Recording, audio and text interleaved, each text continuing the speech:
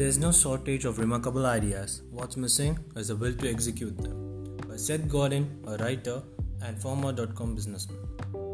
Hey guys, this is NS Harihara podcasting my very first episode from Salem, Tamil Nadu. I'm currently pursuing my second year of BTech program in Computer Science Engineering in Velo Institute of Technology, Amaravati campus.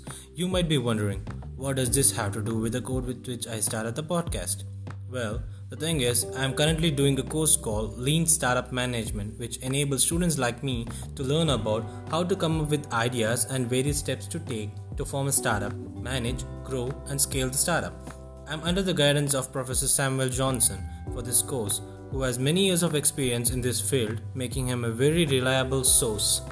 To date, he has showed us a number of examples who started their business from nothing to something, and even turning into a conglomerate, and the ideas, ways, and the methods that they took in order to succeed. In order to end this podcast, I would like to use what Professor Samuel would always say: let's make learning contagious. Thanks for listening to this introductory podcast with me.